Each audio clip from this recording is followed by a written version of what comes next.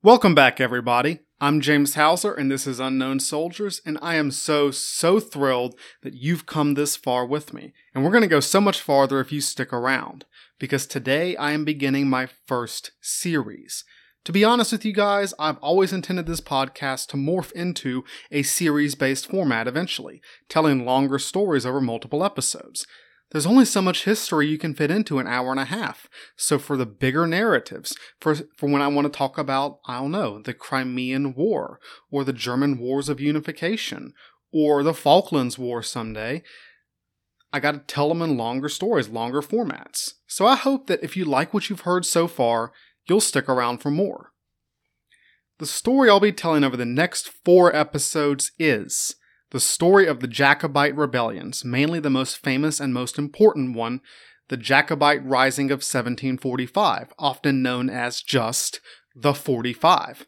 And I'm super excited to tell you all about it. Now, this short little introduction is meant to do 4 things. First, it's meant to provide you with a very basic framework of what these events were, a very broad overview of the context, and why I'll be spending 4 episodes to talk about them. Second, I'll explain some of the terminology I'll be using, the geography I'll be discussing, just to establish a baseline with some of that. Third, I'll talk about the historiography, what other people have written about Jacobite wars in the 45, the history of the history. Finally, I'll talk about the myth of these events, the myth versus the reality, and what that means for our story.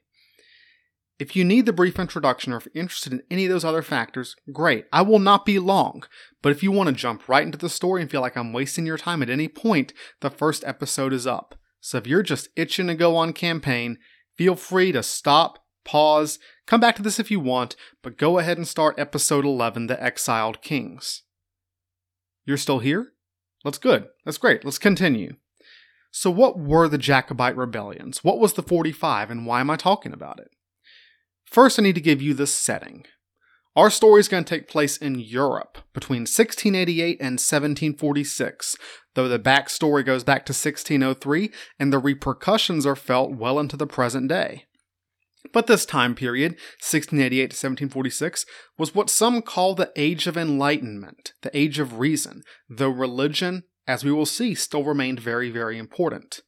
Europe was divided up into powerful kingdoms, most of which were getting stronger and more centralized all the time.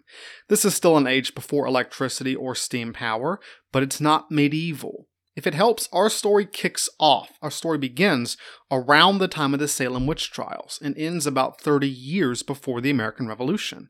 So during this whole period, America is still in the colonial phase, and the colonies were indirectly affected by this story, about what was going on in Britain in this time period, but they won't be a big part of the story. I'll mention them, but they're not going to feature. For the most part, this was an age of limited war. Countries didn't go to war to overthrow the enemy king or destroy his nation. Wars were too expensive and too difficult for that, and most people didn't want to upset the balance. Instead, countries like France, Spain, Britain, the Dutch Republic, Austria, Prussia fought limited wars for limited objectives. They were careful not to upset the balance of power or use up too many resources. Wars were fought by professional armies in uniforms, armed with muzzle-loading muskets and artillery trains that moved very slowly and only gave battle when they really wanted to. Sieges were usually a bigger deal than battles. That's how war looked in the late 17th, early 18th centuries. Warfare in the Age of Reason. The major players in this story, as far as countries go, are pretty much all in Western Europe. We have the 3 kingdoms of England, Scotland, and Ireland, which are still separate entities at the beginning of this story, and part of this series will detail how those countries came together under one government, known today as the United Kingdom of Great Britain. Throughout this story, Britain would be in conflict with other European powers, especially France and Spain. France was the most powerful country in Europe, a centralized monarchy under the luxurious Sun King, Louis XIV, the most famous personality of the period.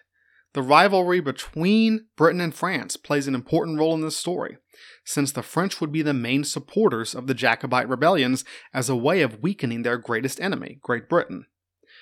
A big portion of the story will focus on kings, some queens, and the idea of kingship. In particular, the contest between 2 different factions, 2 different dynasties, for a throne they both felt should belong to them. But as I'll show you in today's episode, the struggle wasn't just about which dimwit got to sit in the shining chair. The struggles between the Stuart and Hanoverian dynasties were about much more than just the throne, but about two competing worldviews, two different ideals, two different visions of the future of Britain. The kings were the figureheads each side looked to, but there were enormous issues at work in the struggle, issues that you can probably relate to the present day. So the core of our story is going to take place almost entirely in Britain, England, and Scotland from about 1688 to 1746. It concerns the Stuart dynasty and their reigns as kings of England and Scotland from 1603 to 1688. The last Stuart king, James II, turned out to be so unpopular that in 1688 he was overthrown by his daughter Mary and her husband William of Orange in what became known as the Glorious Revolution. James and his family went into exile in Europe, and the Stuarts would spend the next century trying to regain the throne for their dynasty. Because the Latin equivalent of James is Jacobus, their cause became known as the Jacobite cause, and their ideology became known as Jacobitism. Lots of people in England, Scotland, and Ireland were Jacobite loyalists, dedicated to overthrowing the Glorious Revolution and restoring the Stuart dynasty to the throne. This is the part where I'm going to tell you what is going to happen in the next 4 episodes. I'm giving you the ending to the story, but I feel like, personally, the story is about the journey, not the end. The Stuarts and their Jacobite followers spent a century trying to launch rebellions in England, Scotland, and Ireland to reclaim the throne. Major conflicts occurred in 1689, 1715, 1719, all of those were unsuccessful.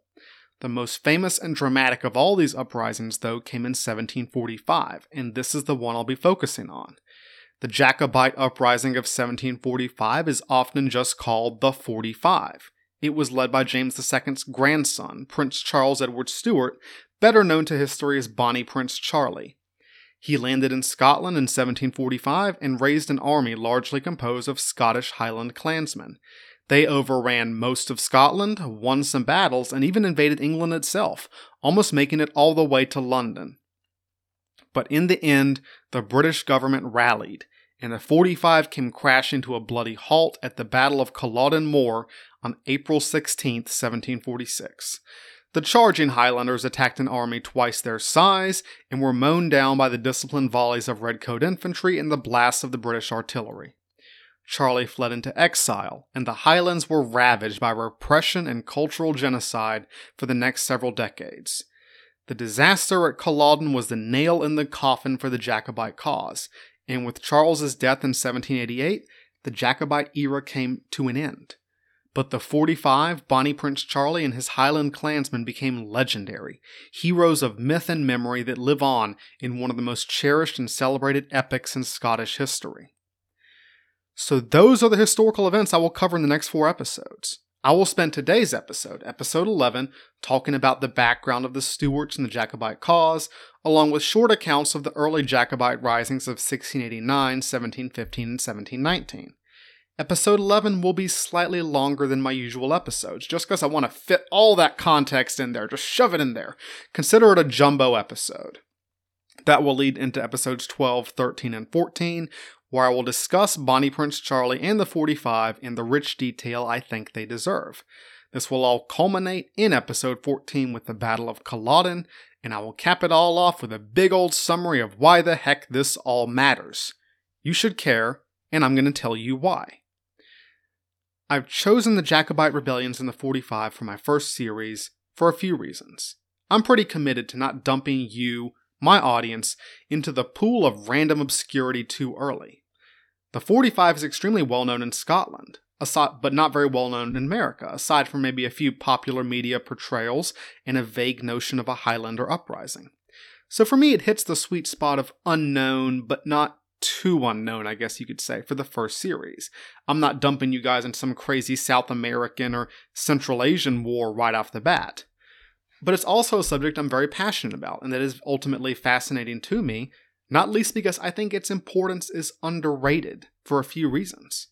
Things could have gone very differently in 1745, and the possibilities for how that could have changed British, American, and world history are endless. The Jacobite Wars were a global event. And of course, it's a very dramatic and interesting story. And that's going to be one of my main themes throughout this series, that things could have been different, that history is not a train on a track, that small and big events, global forces, major shifts, and personal decisions can change the course of events. Things did not have to be this way.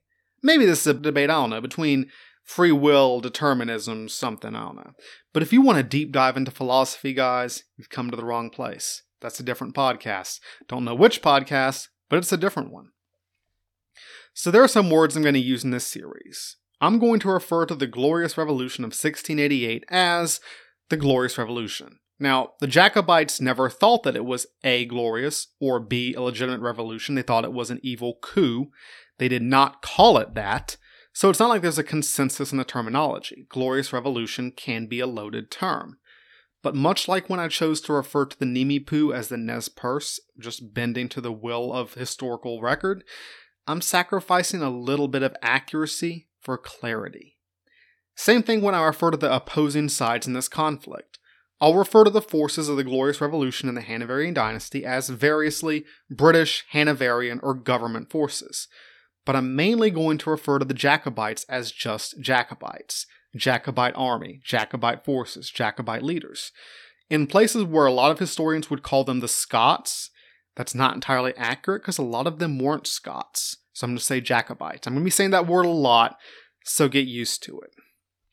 Now, because the 17th and 18th centuries didn't have our wonderful modern tradition of naming your kid the most original combination of letters you can think of, a lot of people in this story share the same name.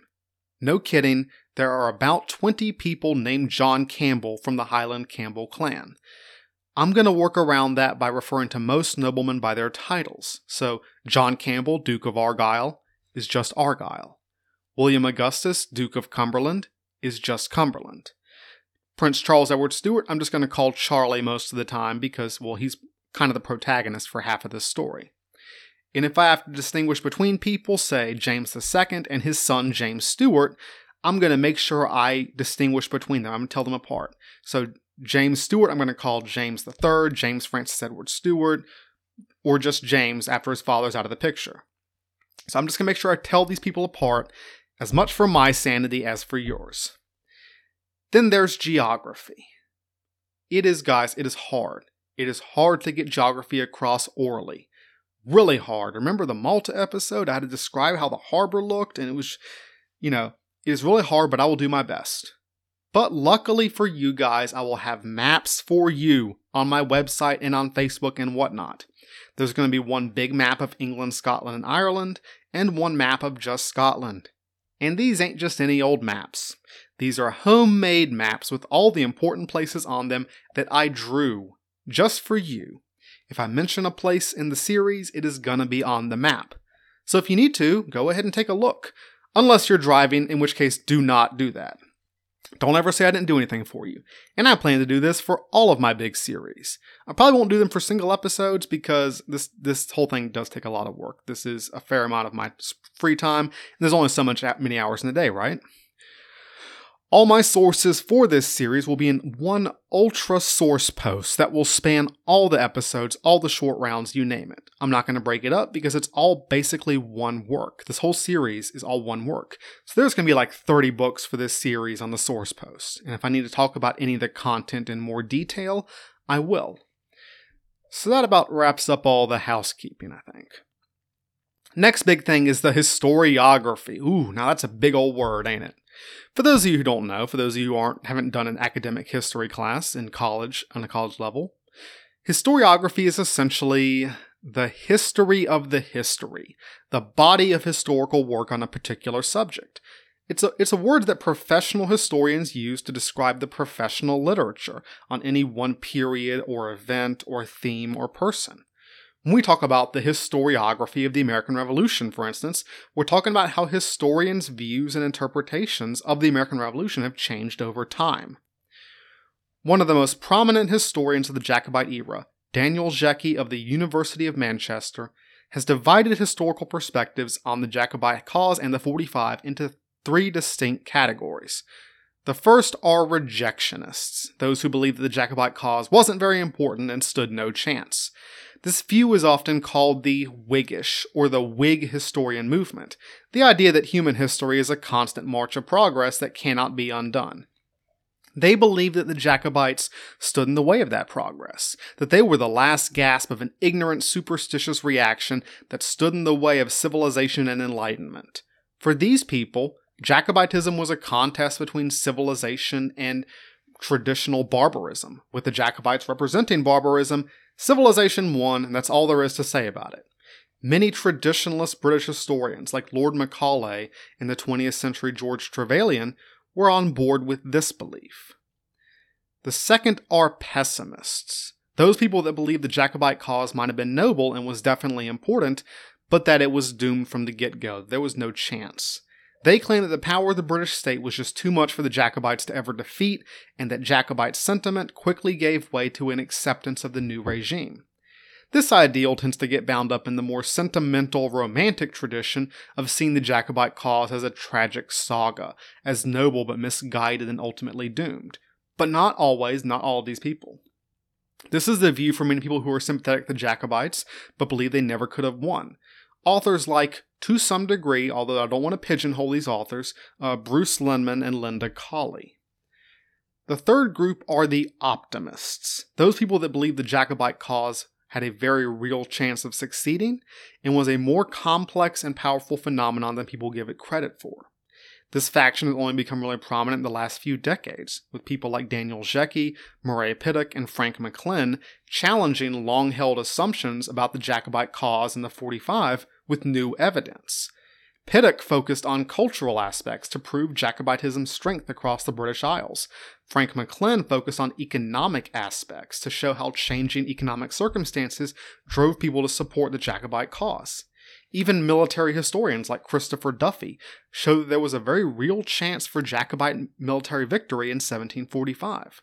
For the optimists, Jacobitism was a real challenge to the British state on both a philosophical and material level, probably its biggest and most dangerous challenge of the 18th century, including the American Revolution. If you can't tell, I'm basically an optimist. I'm not convinced the Jacobite cause was as huge as some historians claim, but I am convinced there was a very real chance for the Jacobites to succeed and overthrow the British government. And as we'll see, that would have been an event of enormous implications, not just for British history, but for world history.